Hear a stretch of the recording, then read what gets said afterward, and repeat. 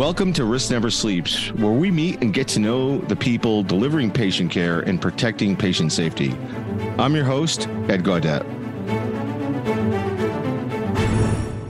Welcome to the Risk Never Sleeps podcast, in which we learn about the people protecting patient safety and delivering patient care. I'm Ed Gaudet, I'm the host today, and I am pleased to be joined by Stephen Ramirez, the Chief Information Security and Technology Officer at Renown Health. Stephen, welcome. Thank you. Glad to be here. Yeah, welcome to the show. Excited to have you here and learn more about you and your background. So why don't we start there? How did you get into healthcare and technology and security specifically? Give us the short version. Well, both my parents are in the field. My dad's a primary care physician, still practicing now, and my mom's a respiratory therapist. So quickly, when I got into college and realized that I was better at computer science than biology, I think that was my natural track to really see where I could go into things. But my first job was Georgetown Health. So I think that was really the onset of that. Worked with CHI back in 2011, really when they were just building up to where they are now with Common Spirit and, being one of the biggest not-for-profit health systems. Worked with McKesson as well as IBM Watson. So really on what they were doing on the Medicare, Medicaid side of the house on doing security for that. So very different vantage point. And then started off my official CISO duties at U of L Health and then transitioned over to Renown. So just kind of been dabbling in healthcare, which is very interesting and dynamic. So we know we're part of that critical infrastructure and definitely have our own ways of doing things versus other industry. Right. So. That's right. Yeah. Very different. And that shared mission is unique to healthcare. What does that mean to you? Well, it's definitely everything we do translate back to patient care, supporting our care providers, supporting our community. So our team takes that personal, on what we do on a day-to-day basis, really making sure that, we are supporting our care providers. And I really make sure that I emphasize that, again, we are a support service. So, we're here to say no, of course, when we need to, but, more likely yes, and then seeing how we can kind of mitigate risk. So, really being a champion of the people because they're the ones on the front lines and they've been short-staffed across the board since COVID. So just, really trying to be good partners to our clinical teams. Yeah, it's been challenging for everyone. Tell us a little bit about your health system. So Renown Health out in the Reno, Nevada area. So beautiful area, great system. We're a hospital system. We have really a plethora of all services. So we're the area trauma center, children's hospital, cancer center. And we also have a recent affiliation with UNR. So it's about still in its infancy stages, almost going on 2 years. It was going on right as I started. So really excited for that partnership in our academic research and really as we're transitioning to support our Healthy Nevada project and a lot of the opportunities with the university. So from a security professional, that's awesome because we get to do kind of the things the right way up front versus a lot of older academic medical centers. It's kind of playing catch up. So it's awesome to be able to have that partnership and be able to lay the groundwork. Absolutely. And when you think about the last year and the next 24 months for you, what are your top 3 priorities that you're working on? Access and third-party risk management. So we've being a casino town on what happened down with MGM. So we've really taken a lot of lessons learned on. We're seeing social engineering still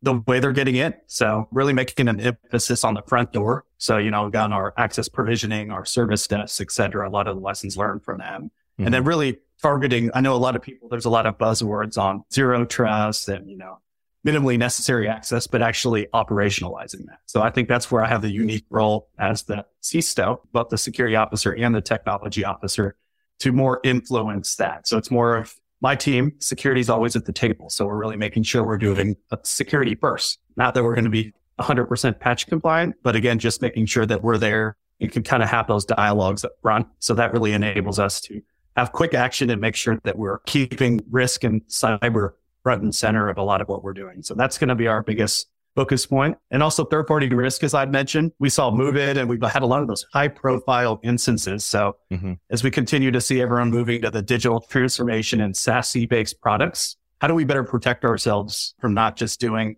the 100 questionnaires, but, real-time monitoring, better language to better protect ourselves contractually, et cetera, liability. So looking at that full spectrum of what we're doing, we're actually looking at implementing the Vroom framework. So it's really a good way to have that holistic vantage point and then really helping educate our various partners and critical stakeholders on their part in third-party risk. It's more than just the security assessment. So we really are enjoying our journey as we're beginning to do that, to do things the right way, starting with getting our monitoring, real-time monitoring, our are more meaningful assessments, I like to say. So making sure that we're doing inventory of what players are doing, working smarter, not harder. And we're actually a recent client of you guys. So I know partnering with Fortified Health to do that. So it's like we're really going on, looking what's going on in the market. And it really makes sense with how important this is to outsource that and use a tool that does a lot of that for us. So I know Eric Decker and some other higher profile CISO colleagues really speak highly of the tool. So that's looped us in here. So they didn't tell me I had to say that. I was just coming out. No, we're excited. Yeah, excited on to start our journey. I typically don't bring up Sensinet specifically on these podcasts, but since you did, Stephen. But that's front and center. Yeah, access in that, because that's the biggest ways that people are getting in. And was out at Becker's this week, and also the emphasis on AD security. So really making a focal point on how we're better protecting our Active Directory. That if you're able to protect that and also recover that quicker, we feel like we'll be farther ahead than a lot of other organizations on that. That's right. And so when you're thinking about your overall strategy for third-party risk, how do you involve the business differently now as you think through automation, bringing in automation and continuous monitoring of those third parties? Well, just making sure they have a seat at the table. So we've made a big emphasis on our review process. So we have so it's a technical estimation committee. So it's really on any net new technology that comes in. They review that to really see the necessity, the interconnections, et cetera. So that's the perfect focal point, not only for a security assessment, but to look at all these other integrations for the whole ecosystem to that. So, making sure that you're speaking with the business to what's going on, but also for really the intake, because these discussions are happening at our President's Council to really have an understanding and a pulse on where the organization strategy is. As we talked about earlier, staffing challenges, we're looking at different opportunities and technologies that can supplement staffing on that opportunities.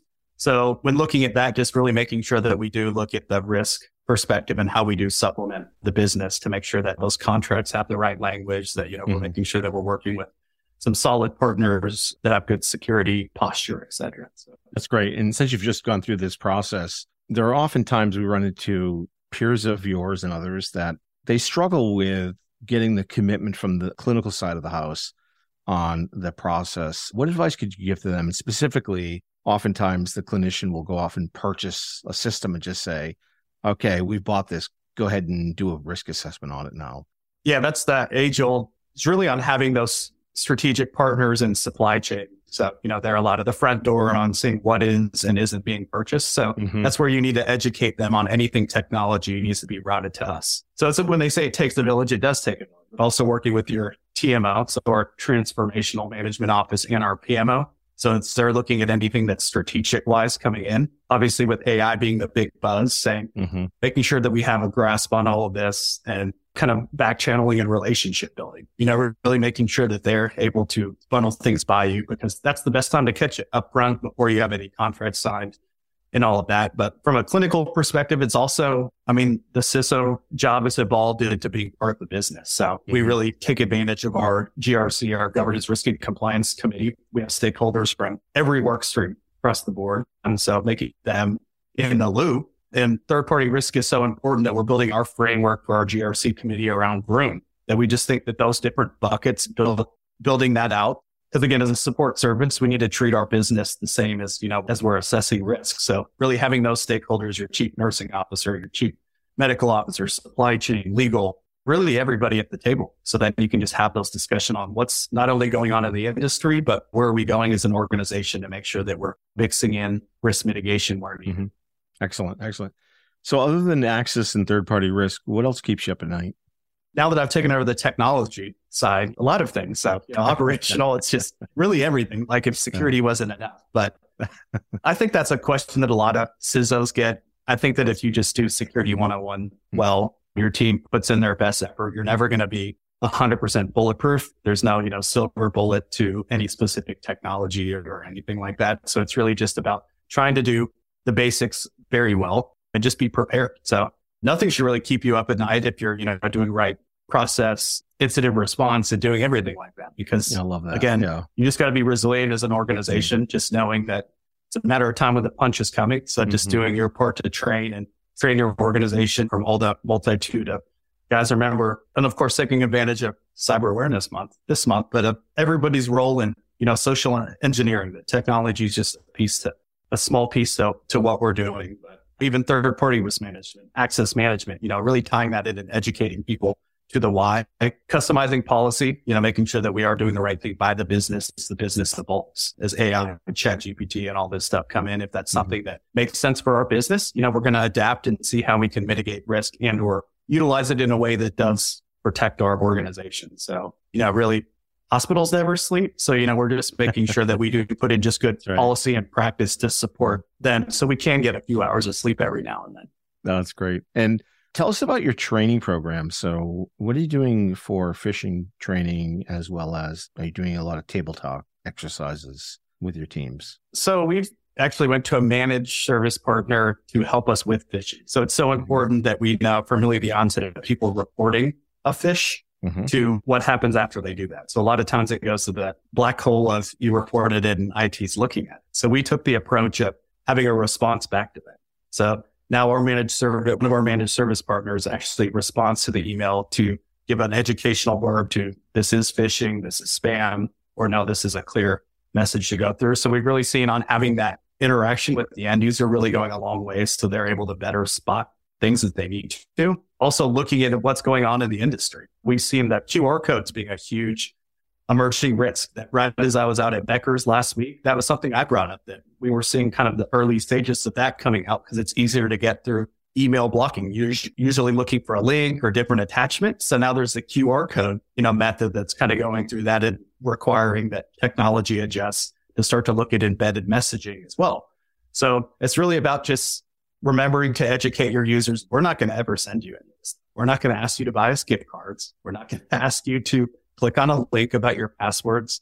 We're not going to send you QR codes to send this unless it's coming from myself, from, a method that is secure and vetted, that, to really just be mindful of that. But it's, again, we're seeing spoofing, everybody's doing their due diligence on, the threat actors are from doing very, very targeted and almost flawless social engineering at this point. So that's, if anything, keeping me up at night, just the capabilities and how sophisticated they are getting. It's just an ongoing basis that our tools are going to continue to have to evolve because it's just an ongoing battle.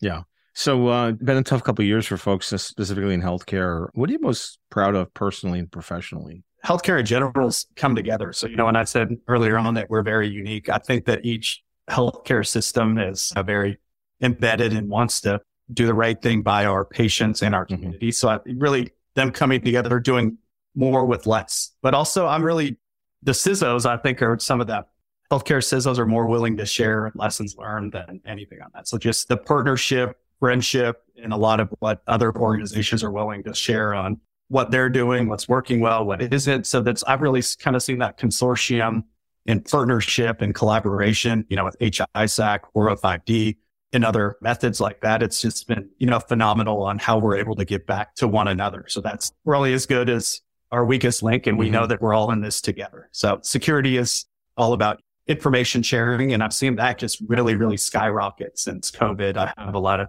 different group chats, different memberships. We have Slack and all that with HISAC, 405D, all of this other stuff. So it's really a great way for, us as a healthcare community to kind of come together and make sure that we're information sharing and really trying to stay ahead of the bad guys. So. Excellent. So if you could go back in time, what would you tell your 20-year-old self? That is a great question. I would probably, my 20-year-old self thought I was going to be an attorney. So I would have said, good job on not going to law school and really staying the path that I did, because it's been awesome. I would have never dreamed that I would have been, in cybersecurity when I was going through school. It kind of just happened upon me having a Facebook account and IT risk really coming to the centerfold at the millennial against that. So it's never a boring day. I know we have a lot of shortages in our industry. So, if I could go back, I would try to educate others that there's stuff outside of these mainstream jobs and really the importance of what we do on a day-to-day basis, especially in healthcare cybersecurity. So just to really champion a lot of what we're doing. So that's where, going and doing different speaking events. And if I have an opportunity to speak to students, this is a very flourishing field. So I don't know that I directly answered that question, but no, that's good. No, it's good. Yeah, no, there's no right answer. So hardest lesson in your career? Hardest lesson that there's not necessarily always, don't be scared to fail. So that's one of my early on mentors that said that you're never going to be perfect. There's never going to be, can't mitigate all risks. So there's always tomorrow too. So we know we need to work hard. It's an ongoing battle, but again, that you need to make sure you take care of yourself and that, you're never going to mitigate all risks. So thinking outside of the box, having a strong team that trusts you, trusting your team, and it'll all work itself out. Because those are the guys you're going to have to work with if there's an event, an incident anyway. So building that trust and collaboration with your team and partners is just paramount. Absolutely. If you weren't doing this job, what would you be doing? Where do you spend your time outside of this job? What's your passion? Well, I am a newer dog dad, so love to, go on the outdoors, do some hiking, trying to stay up with him. But no, I love what I do. I wanted to originally be a cop or a firefighter. So I guess it's, in a way of being able to give back. But I guess if I could get better at golf, if anyone has that silver bullet, that would be really practice. Goal in life. Oh yeah. Yeah. That's the only thing that keeps me up at night, that I have a golf trip and we're so busy doing, what we're doing in security that my golf handicap. So I have to tell all my friends and, finance and other stuff that I said, yeah, you guys have it easy. You get to play golf all the time. We have to go keep the lights on. So. Are you going somewhere in the States or outside of the country? Or we're going to the Dominican Republic in February. So really excited that we have a big group of guys that we go on an annual golf trip. And I lose a lot more balls than anybody. So if anyone that's in the ball picking industry wants to go check around the Dominican in February, that I'm your guy. So what's the best course you played? Oh, that is...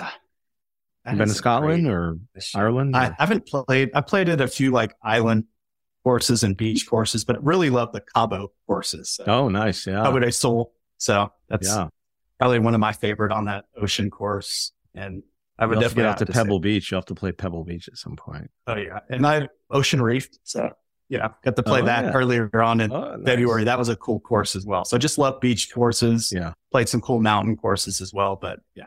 Excellent. So I would be remiss if I didn't ask this question because this is the Risk Never Sleeps podcast. Stephen, what's the riskiest thing you've ever done? Oh, man. Work or personal? It could be anything. I'm very risk adverse. So I think that's why I fit into this job really well. I love when people say that, and then they say something completely crazy. I'm usually risk adverse. Well, I've wanted to do some skydiving. I mean, the fact that I've made it through football when helmets weren't as advanced as they are now, that I guess that the contact sports to where they are today must be the craziest. What did you play? What position? I was free safety. So, nice. Yeah. Yeah. A lot of head contact, I'm sure, but okay. So skydiving, are you going to do that? Or are you just thinking about it? I would love to do something like that. But again, I'm just so chicken on doing a lot of stuff like that. So just thinking the Ruben Pfeffer in me on, what's risky and what isn't has always kind of been there. Great skydiving in Nevada. There's a lot of interesting things you can do. Never hiked any crazy terrains or... Oh, I have on that, but it's, I have generally good balance. I guess at my big 5'10" frame that I'm closer to the ground. So I've been lucky on any kind of hiking. I've just started mountain biking. So maybe if you ask me that question in a year, once I graduate up to the difficult level of the courses Okay. Any last advice to folks that are thinking about getting into cybersecurity or maybe a couple of years in? Could be technology-based advice or leadership advice. Don't ever be scared to fail. Like I said before, and that's if you're looking for just an ever-changing, just exciting field to be in, it's never a boring day in cybersecurity. Like anyone you would talk to, it's never, you always want to be working on strategy and a lot of, how we could be tactical, but it's always this happened. And you're like, well, how the heck did that happen? Or, you hear on this news story on this happened down at MGM. And you're like, well, are we doing the right thing? So it's it's just continual wash and repeat on making sure that you're keeping the perimeter up, and just a very, very exciting and fulfillful, especially in the healthcare side, just a great, great field to be in. When the MGM event happened, did you do anything differently, or did you, given that it's so close to home, was there anything that... Well, we definitely... Not being a casino town as well, being in Renown, that we just used that was being the tail end to October for Cyber Awareness Month. So we made our theme Dump Gamble on cybersecurity. So kind of using that as a use case and really the vigilance of what we're doing. So of course, there's a lot of, from what we had seen on social engineering. So making sure that our service desk partners and people with privileged access are doing the right thing. And then looking at ways that you can more verify end users. So that's, the ongoing battle on making sure that the user is who they say they are. So just always getting some creative ways on doing that. So. All right. Well, we've been talking to Stephen Ramirez on today from Renown Health. This is Ed Gaudet from the Risk Never Sleeps podcast. And if you're on the front lines protecting patient safety and delivering care, remember to stay vigilant because risk never sleeps.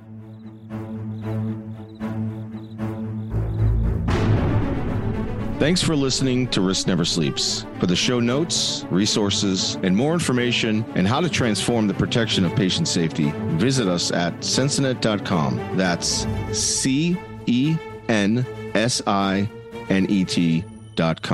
I'm your host, Ed Gaudet, and until next time, stay vigilant because risk never sleeps.